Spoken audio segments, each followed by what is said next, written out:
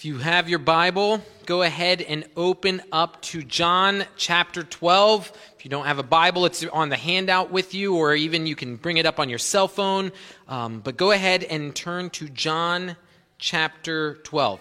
As you're going there, what I want you to think about in your own life, I want you to try to think about what are the climactic moments that you can think of. What are the moments that were just climactic in what happened? Now, some of you might have been thinking, okay, a climactic moment. Maybe you're thinking of epic stories. You're thinking of maybe the superhero movies, the spoiler that I'm not going to give of when the superhero shows up, or maybe it's in the epics of things like Lord of the Rings when the ring is finally destroyed. You think of these different climactic moments. But more than just in fairy tales or made-up stories, think about even other climactic moments that are more personal. You might, for example, think of the different events that have happened in your life. For example, I could think about moving to the States. That climactic moment that after that moment, everything was different in my life. We're getting married. We're having children. We can think of climactic moments as these moments where everything after that point, everything before was leading to this, everything after was changed by it. But even my climactic moments, they're really not that big.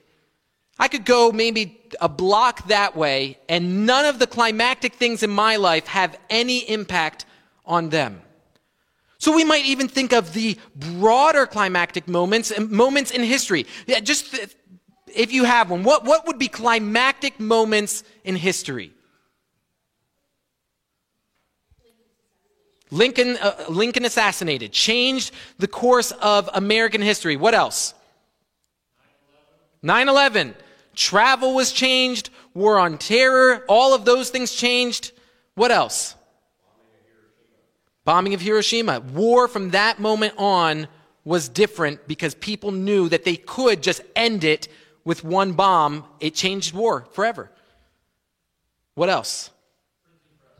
Printing press. Okay, one new thing that then changed that now we all have accessible to us, the Word of God. We could think of Pearl Harbor, December 7th, 1941. All of these moments that are climactic, that from that moment on changes everything. But even in those examples, we look at some of those and see that some people weren't really all that affected. When we talk about movies or things, well, if it's a climactic moment if you watched the movie. If your personal life, the climactic moments are climactic for you, but really don't have that much bearing for others. Even in the world history ones, several of those took a long time to have an effect, or some people didn't even really care about them. But in our passage this morning, we are coming to the climactic moment. Not a climactic moment, the climactic moment of all history. It's not climactic just for the people who were alive then. It wasn't climactic just for the nation of Israel. It wasn't climactic just for believers. No, there is nothing greater in all of history. There is nothing that impacts like this all nations. This is climactic for all people. But we have this hour that is happening on the greatest stage, in the grandest spectacle, where all of the universe is observing and waiting and groaning for this moment. And as much as it is huge, it is immensely and intensely personal. Some of these moments when we've talked about with Hiroshima, or these 9/11, for some people it's personal, but mostly it's just something that affects all of us in some way. But this moment that we are talking about in our passage is incredibly personal. It is not only macro in its scale, but it's micro. It is for you. When we look at the climactic hour that Christ is coming to, so here's the question, though, for all of us to think about. Does Christ's life, the climactic moment that we're going to look at and what you need to reflect on through this passage, how does it impact you? How does what Christ has done or what Christ was about to do, how does that impact you? In our passage this morning, we're going to continually zoom out and zoom in. We're going to zoom out and see the big picture of what Jesus is doing, but then we're going to zoom in and see how that is supposed to impact the people immediately around him, how it should impact us. Here's our goal. I want us to be overwhelmed by the magnitude of what Christ did in a way that produces a dramatic impact and effect in our personal lives. What Jesus did impacts everything in a personal way. What Jesus did impacts me, it impacts you. Not just on Sundays, not just for believers, but for everyone. So here's my request. I want you, as we're going through this, to engage your mind in a slightly different way. Every once in a while, we come to concepts that are just bigger than us, and we just get headaches. Like if you start thinking about eternity. Okay, well, when does that start? When does that end? There's no beginning, the eternality of Christ. We start thinking about that, and it's just overwhelming. The magnitude of what we're looking at is similar in that we cannot comprehend or grasp the fullness of it. And yet, the process of wrestling with it, of reflecting on it, produces a result. And so that's what I'm asking you to do, is reflect. As we zoom out, as we look at the magnitude, be overwhelmed by what Christ has done so that it can change your life. Here's our big idea. Christ's climactic glorification serves as a personal invitation to join his global mission. Christ's climactic glorification, the big, serves as a personal invitation, personal for us, to join his global mission, what he's doing. So let's look at John verses 20 through 22. This is how it starts. Now, among those who went up to worship at the feast were some Greeks. So they came to Philip, who was from Bethsaida in Galilee, and asked him, "Sir, we wish to see Jesus." Philip went and told Andrew. Andrew and Philip went and told Jesus. There's a little bit of humor there that these people are coming. They come to Philip. Philip's not really sure, so Philip then goes to Andrew, and then they come to Jesus. But here's the first thing that we're going to be seeing about this climactic hour. The first thing we're looking at is the trigger. What sets things off? What starts this whole process this hour? Part of the irony that we start this passage with is that now among those who were at the feast to worship were some Greeks. Now, when we're talking about the Greeks here, it's not necessarily meaning Greeks from Greece. It's talking about Gentiles. It's talking about people from the Greek-speaking world. It's non-Jews. And these seem to be God-fearing God-fearing Gentiles, that they've come to the Passover to worship, but they're not quite at the point where they're proselytes, or meaning they haven't become Jews themselves. They haven't gone through the process that the Old Testament describes. They're still seen as Gentiles. But so one of the ironies here is how the last passage ended in verse 19. Look at verse 19. So the Pharisees said to one another, "You see that you are gaining nothing. Look, the world has gone after him." Now they were saying that as a hyperbole. They were saying that of like, oh man, look at what's happening. We're losing. Everyone's going to Jesus. But then in the very next verse, what we see is that the world indeed is coming to Jesus.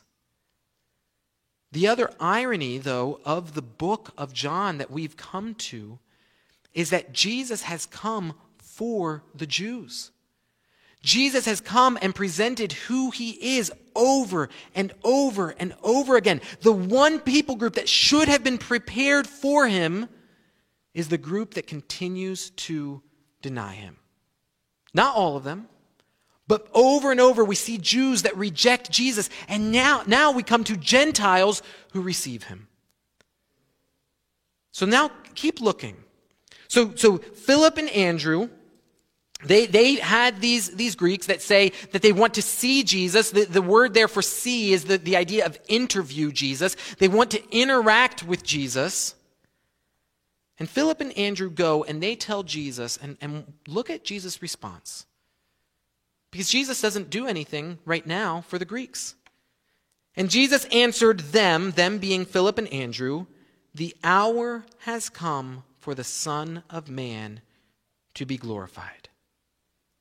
Now is the time. This is the hour." The fact that Jesus says this is the hour, if you've been remembering, if you've been here with us as we've gone through the Gospel of John, this should make you think back and help us to zoom out a little bit to what's been happening. Because up to this point, what has Jesus been saying about the hour? This is not the hour. This is not the time. Back in chapter 8, verse 20, and then earlier in chapter 7, 2 times the Jews seek to arrest Jesus, but they can't because of what? What does it say? It was not his time.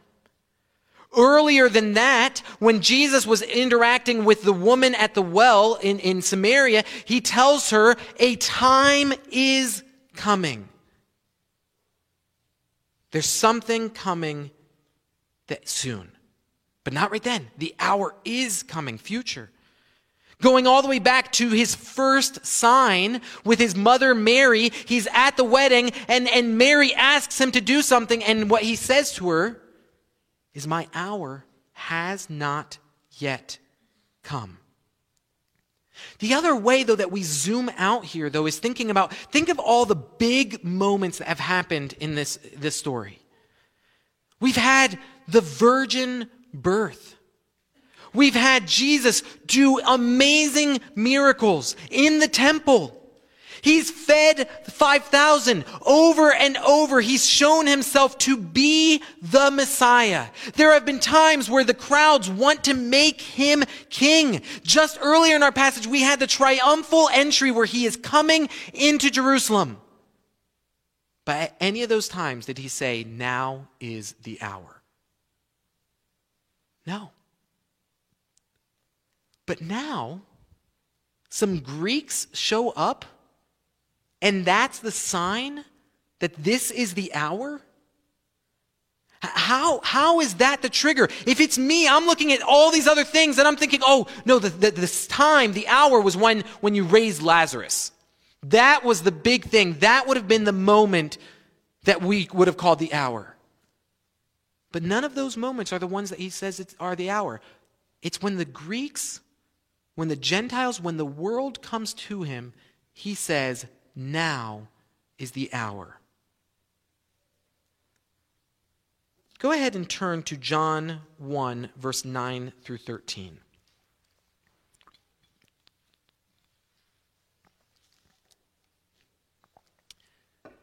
The reason the Greeks could be the trigger is because of what Christ's mission truly was.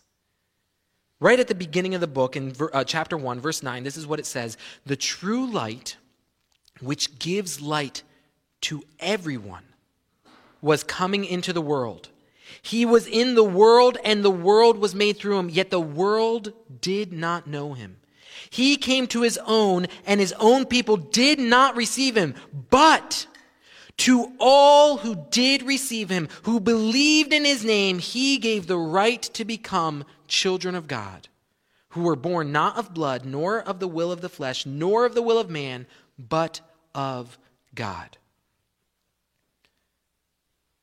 Jesus comes to this hour, and it is far greater than what the Jews were expecting.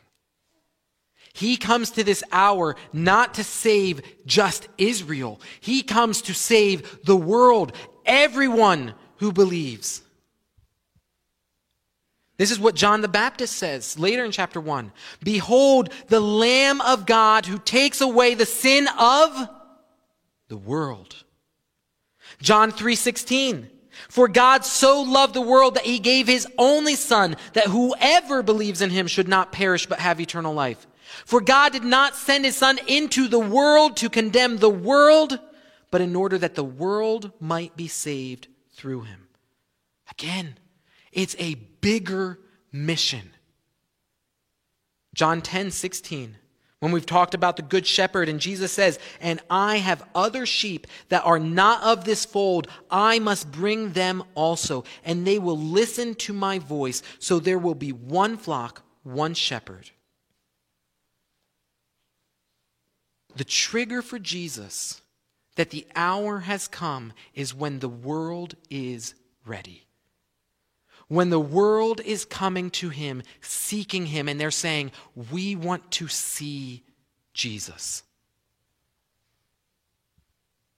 That's a comfort for us. The magnitude of that, of God had his promised people.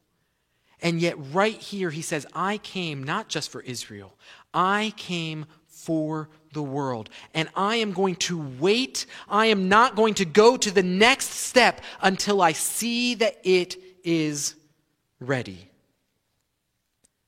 He calls it the hour of this. He says the hour has come for the Son of Man, which is a messianic term that comes back from Daniel chapter 7.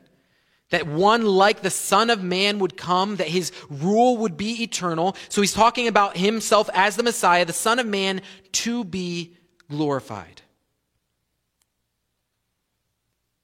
Now we know what's coming. And just think through what all is encompassed in this hour of glorification. Death, burial, resurrection, exaltation. Some of those we look at and we say, yep, good glorification, that's a good term for that. Yep, Jesus is going to be exalted. He's going to be resurrected. He's going to go up and be again with the Father where he was. That sounds like glorification. But what about the first parts? The suffering, the sacrifice, the dying on the cross, the submission. All of those are part of this hour of glorification. If it's me, I'm not describing what is about. If I was in Christ's place and I knew what was coming up next, there's no way I would be using the word glorification. I'd be talking about, well, now is the hour of immense trial. Now is the hour of great suffering. Now is the hour of the greatest sacrifice. But Jesus looks at this and knows what this is going to and sees the entirety of the hour of what is happening, of all of human history. And he says, now is the time. Now is the hour. The Son of Man has come for the Son of Man to be glorified.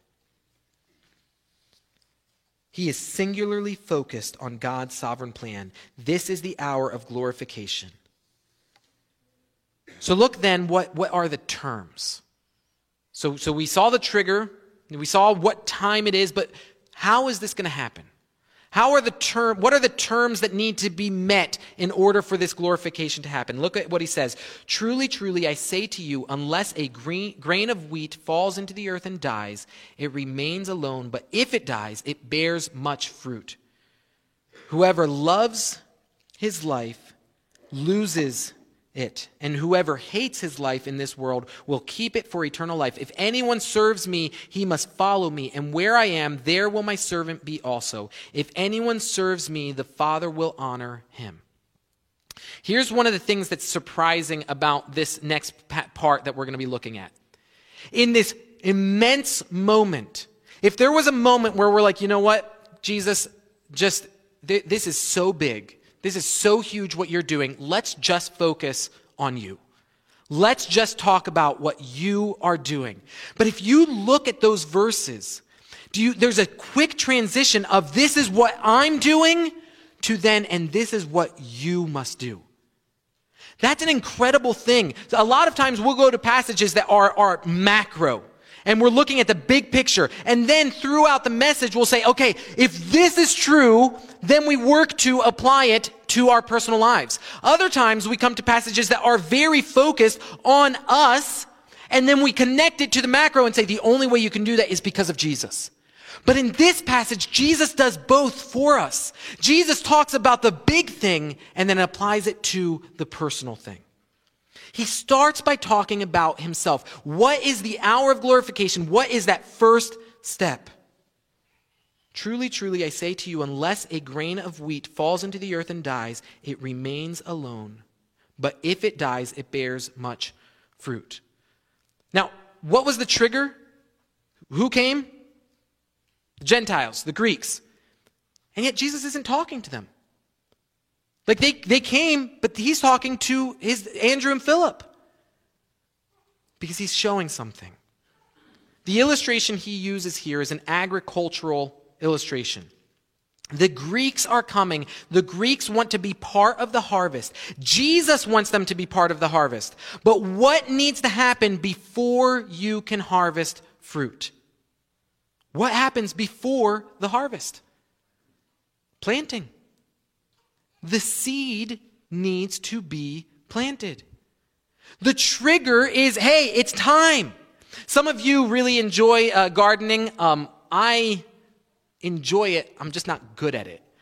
But this element right now, we're in this moment that if you're into gardening, you're probably already getting a little bit of that itch. Maybe not yesterday and today with all the snow, but the other days where we got up to the 60s, you're like, oh man, maybe we should go out and start planting. But if you're a gardener, you know now is not the time to plant.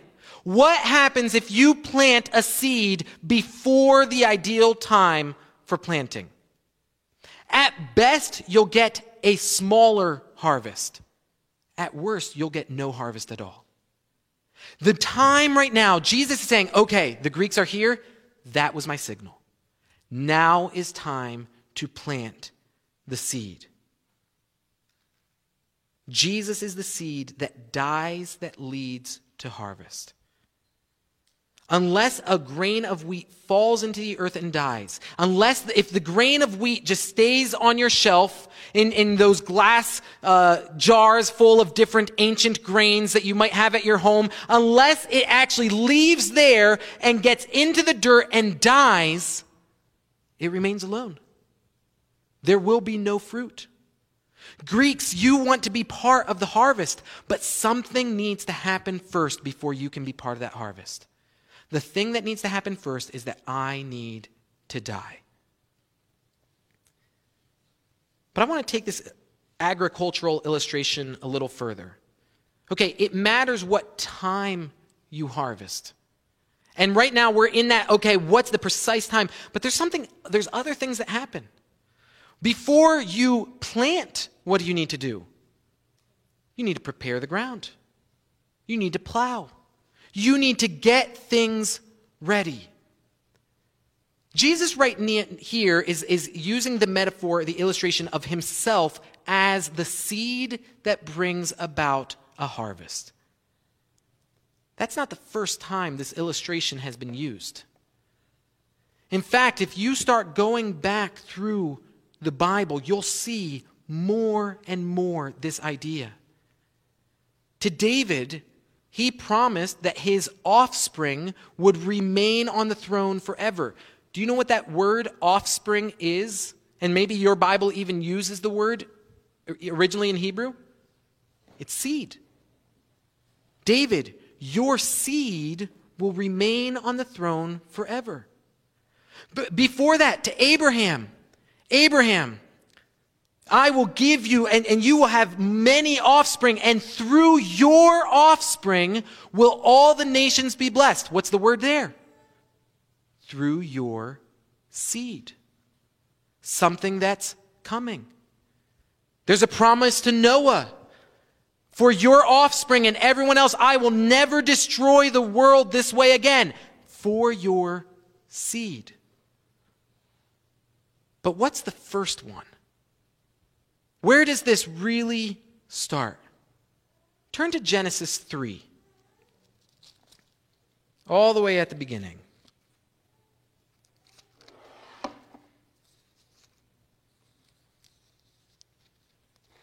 immediately after the fall, the moment that was the darkest hour for humanity, in this moment where it seems like everything's broken, it's never going to be fixed, this is the end, everything is hopeless, this is what God says to the serpent.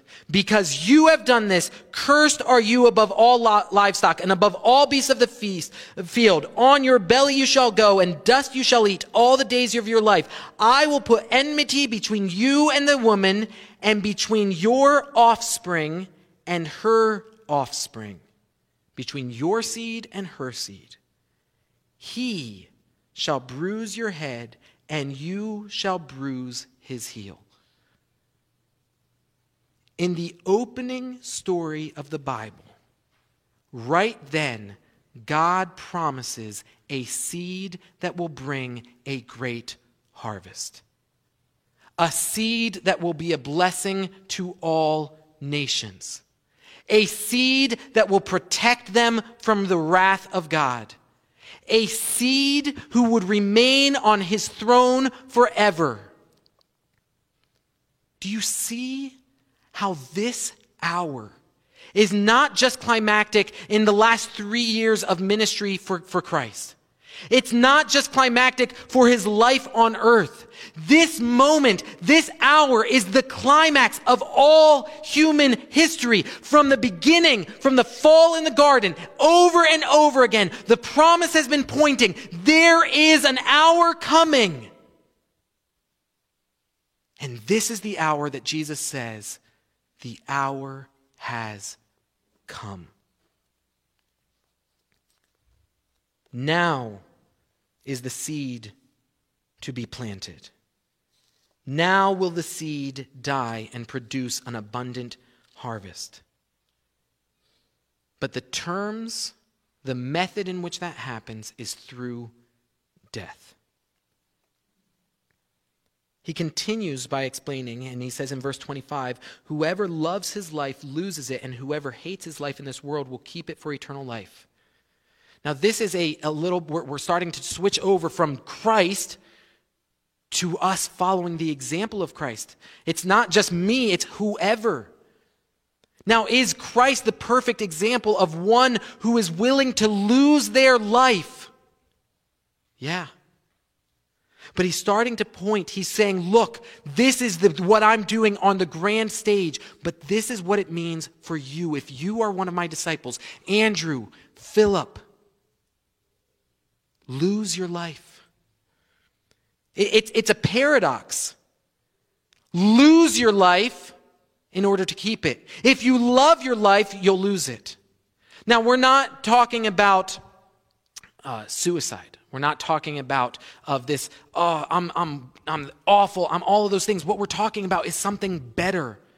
Stop following your own passions. Don't worry about everything that you want. No, there's something better. Stop trying to hold on to something. What you're holding on to is a vapor. Many of us can think of that illustration of striking the match when we were going through Ecclesiastes and seeing the smoke. It was there and then it was gone. Trying to hold on to that is futile. But if you give it up, it produces something great.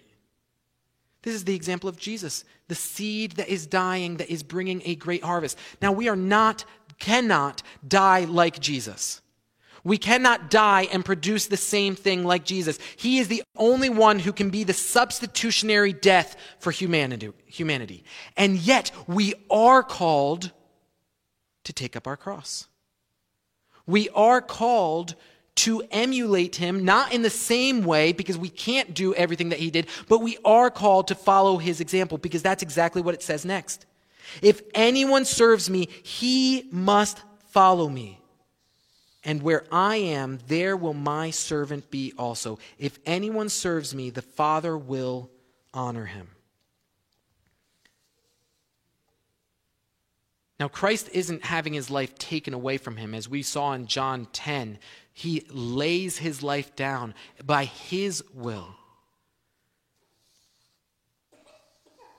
But what we have now is that the truth that the Christian is called to selflessness, not selfishness. That when we lose our earthly life, we gain a better life. That only through Christ can we do that, for only He can transform our hearts to love Him more than we love ourselves. What does this look like? What does it look like for us to lose our lives? The world is telling you right now that everything you should do is hold on to what matters to you. Pursue your dreams. Pursue who you are. Be true to yourself. That is not what Jesus is saying. Jesus is saying something that is totally countercultural. Not just for our day, but for that day. Lose yourself. Follow something better. Follow a better plan. Be part of this global mission. Christ's climactic glorification serves as a personal invitation to join His global mission. Is that our daily reality? Is the magnitude of what Christ is doing, does that affect every hour of every day of your life? Or is it something that we think about on Sundays when we sing some songs? Are we losing our life because we're pursuing something better? Again, this is what Jesus says. He says to follow me, be where I am. Now here's the question. Where's Jesus going? When He tells His disciples, follow me, where I am, there will my servant be also. Where is He heading right at that moment? To the cross. This is Matthew 16. Then Jesus told His disciples, if anyone would come after me, let him deny himself and take up his cross and follow me. For whoever would save his life will lose it, but whoever loses his life for my sake will find it. The result of this is if anyone serves me, the Father will honor him. This is how we gain that eternal life. We're not talking about works here.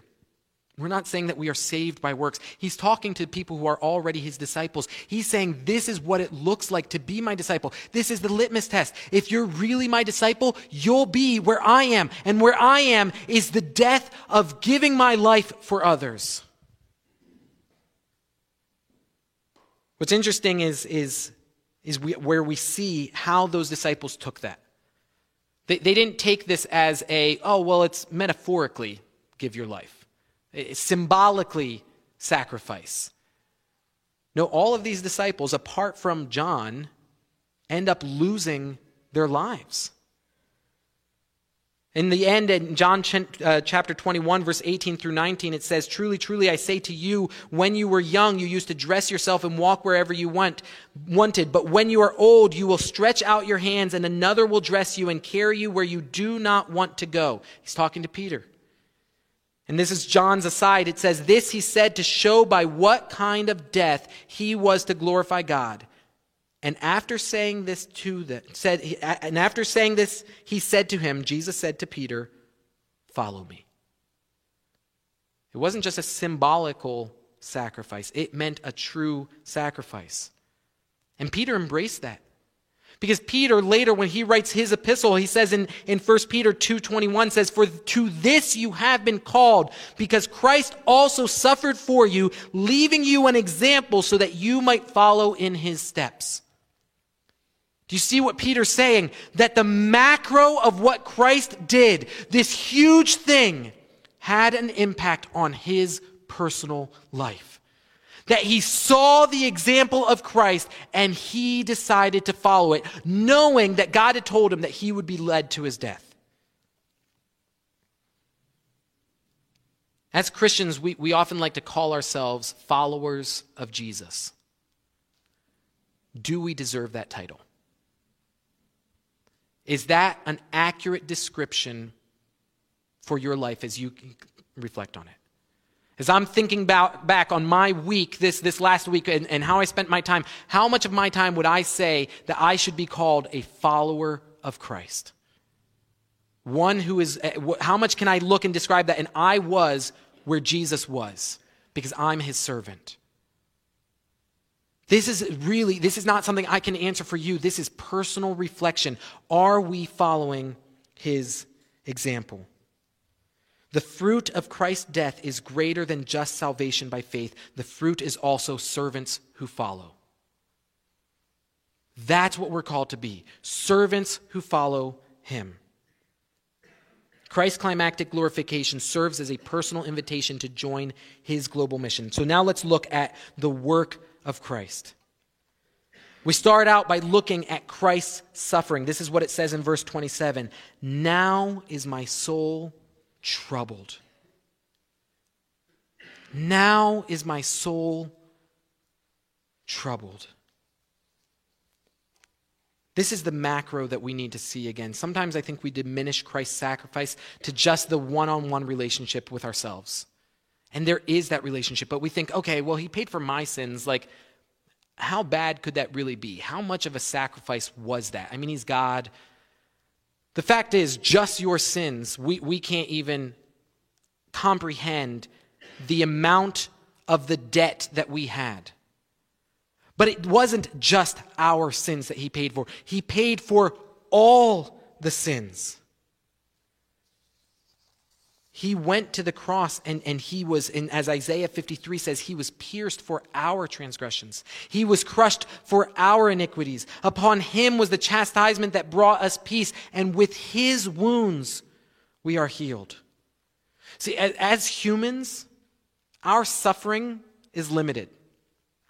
If we were to be captured and persecuted, and we had the worst form humanly imaginable of human suffering, if someone who was decrepit and was awful and had this plan of, I am going to cause you the greatest pain you could ever imagine, there comes a point where it maxes out because we're limited. We get to a point where it doesn't matter if you add more suffering to it. I'm not going to experience anything more than I'm experiencing because we're limited as humans. Now, Christ died as a human. He had to die as a human in order to be the substitution for us. But Christ also died as God, which means he was not limited in his suffering. See, if I were to die for other people, I could maybe have couple hundred of people in my minds. I could maybe reflect on X amount of sins. When Christ died, he died for all of it. He had all of it in mind. All of the shame, all of the weight. That's not something we can comprehend. And so when we see an infinite God here saying, now is my soul troubled, that should overwhelm us because it was our sins that caused that grief.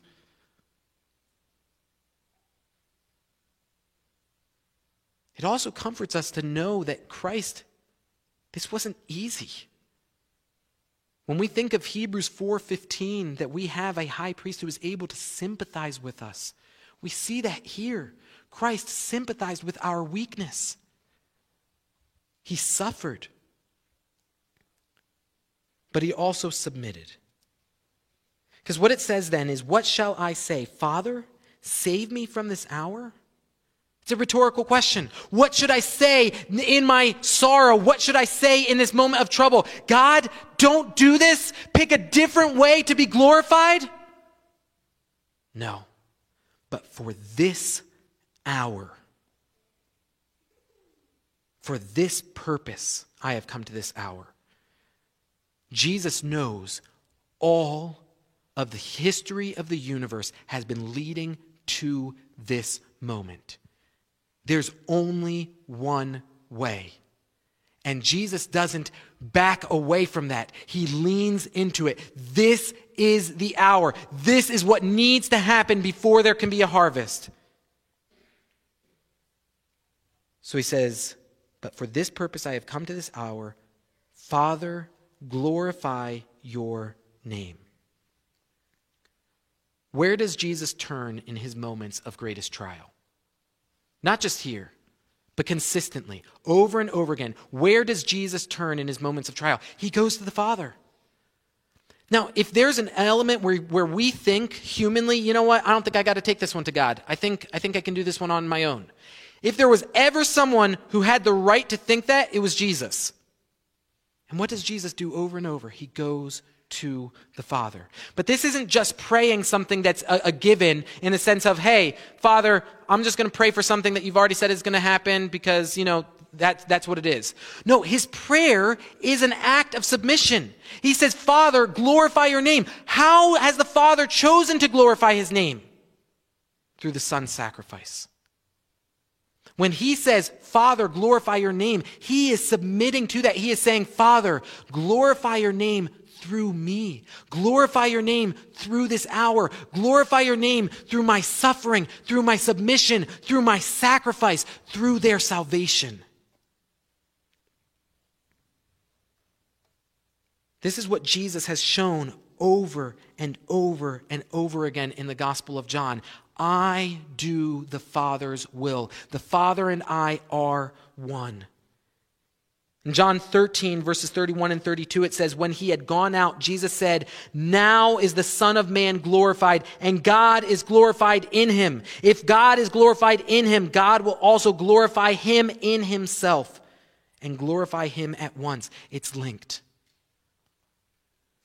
This is what he says at the end of John 10 in that passage. This is why the Father loves the Son, because the Son lays his life down. It is part of this plan.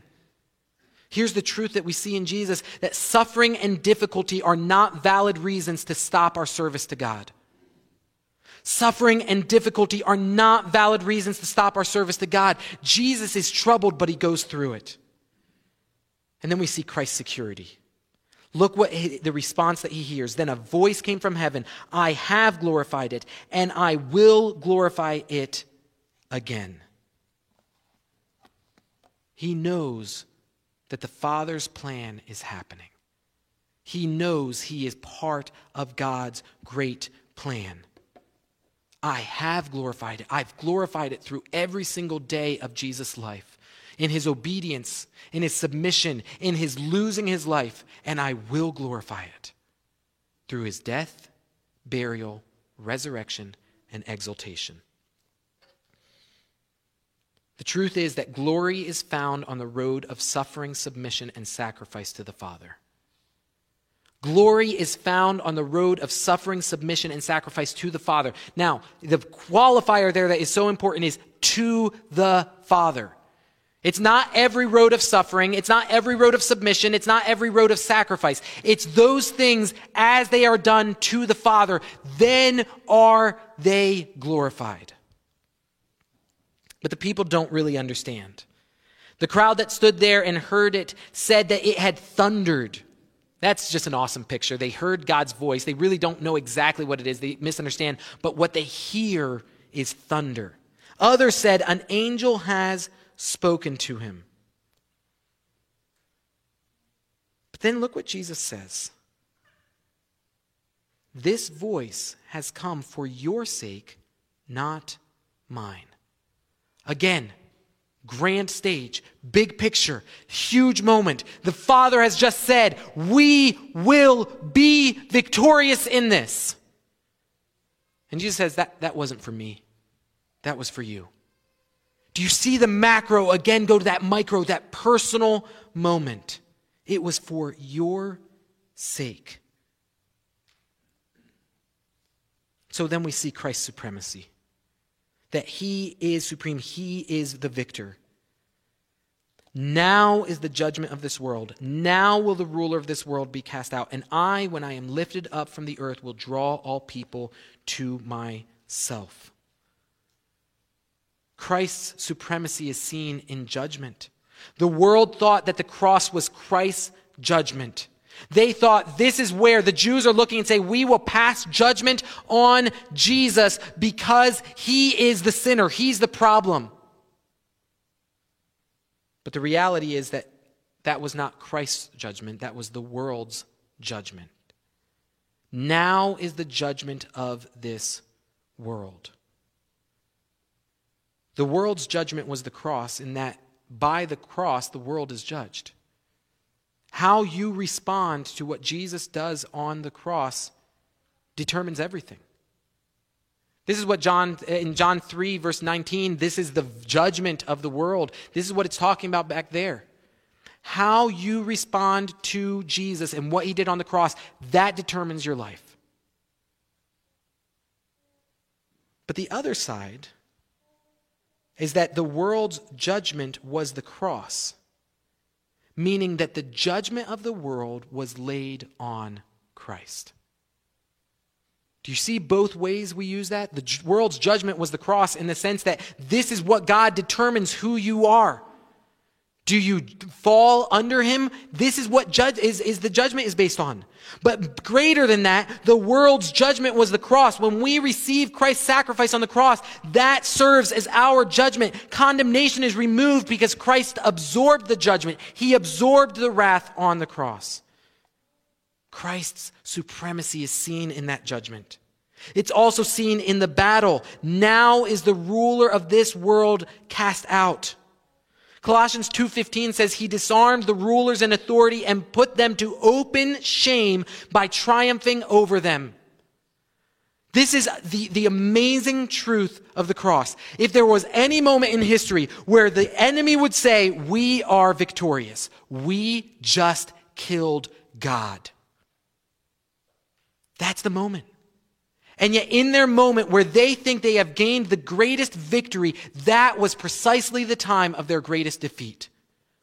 Now, this is not saying that we do not still have spiritual warfare, that rulers and authorities are not still around us. They are.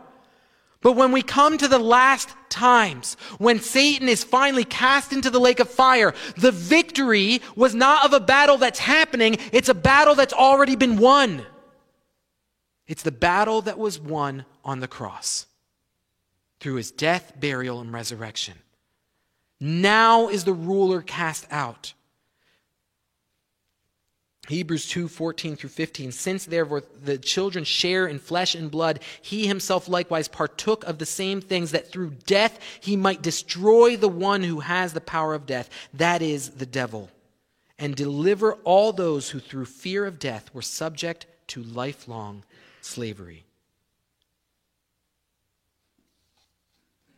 Christ is supreme in the judgment, in battle, but also in death. His death planted the seed that would bring a plentiful harvest. It says, and I, when I am lifted up from the earth, will draw all people to myself. You remember that the Greeks are what start this, the Gentiles, and then Jesus doesn't really interact with them. Here's the answer to the Greeks.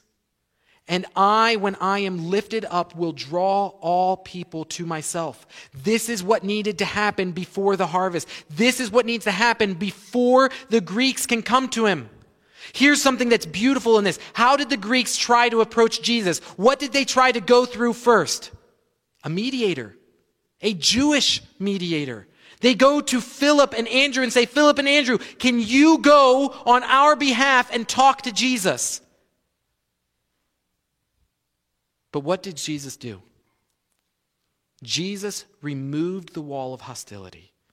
Jesus goes, and through his act on the cross, he says, I draw all people. You don't need to go through a mediator. You can come directly to me. You don't need to go ask Philip and Andrew. You can come and see me. Jesus draws all people without distinction,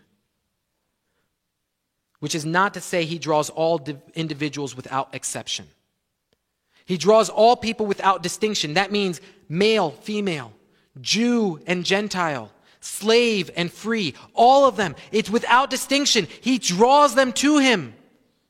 That does not mean that all people are drawn without exception in the sense of universalism. Everyone's saved. No, the whole point of John is that we would see who Jesus is and then respond rightly.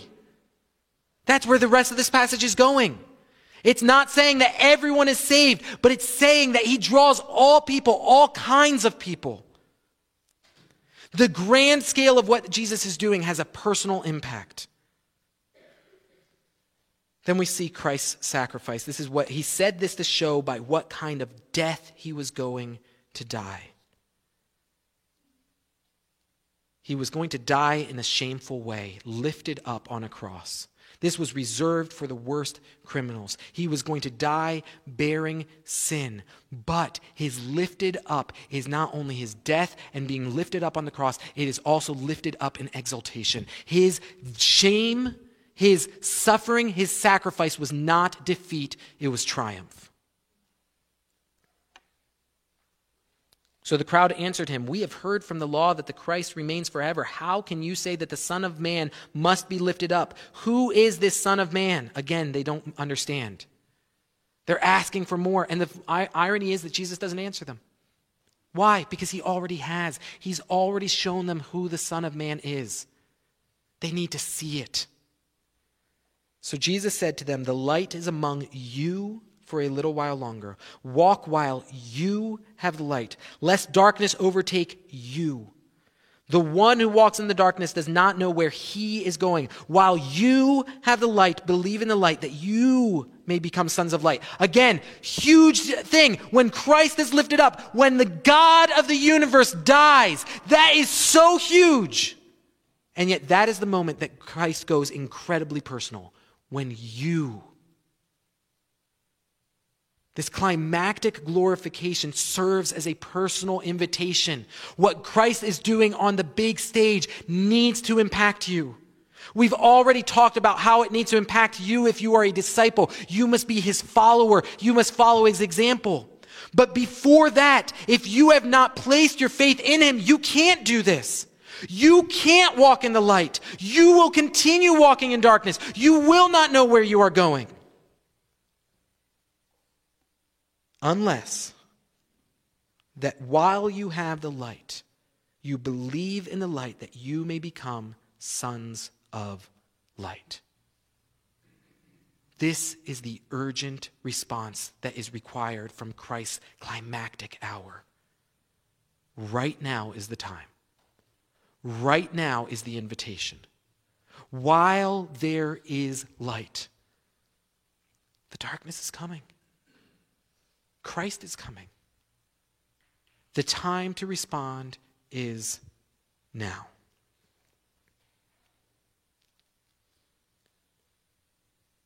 Does the story, does the grand stage, does the climactic moment of what Christ was doing impact every day, every moment, every element of your life? That's what we're called to. That we're supposed to reflect on the truth of the gospel, the magnitude of the gospel, so that it transforms our lives. Christ's climactic glorification serves as a personal invitation to join his global mission.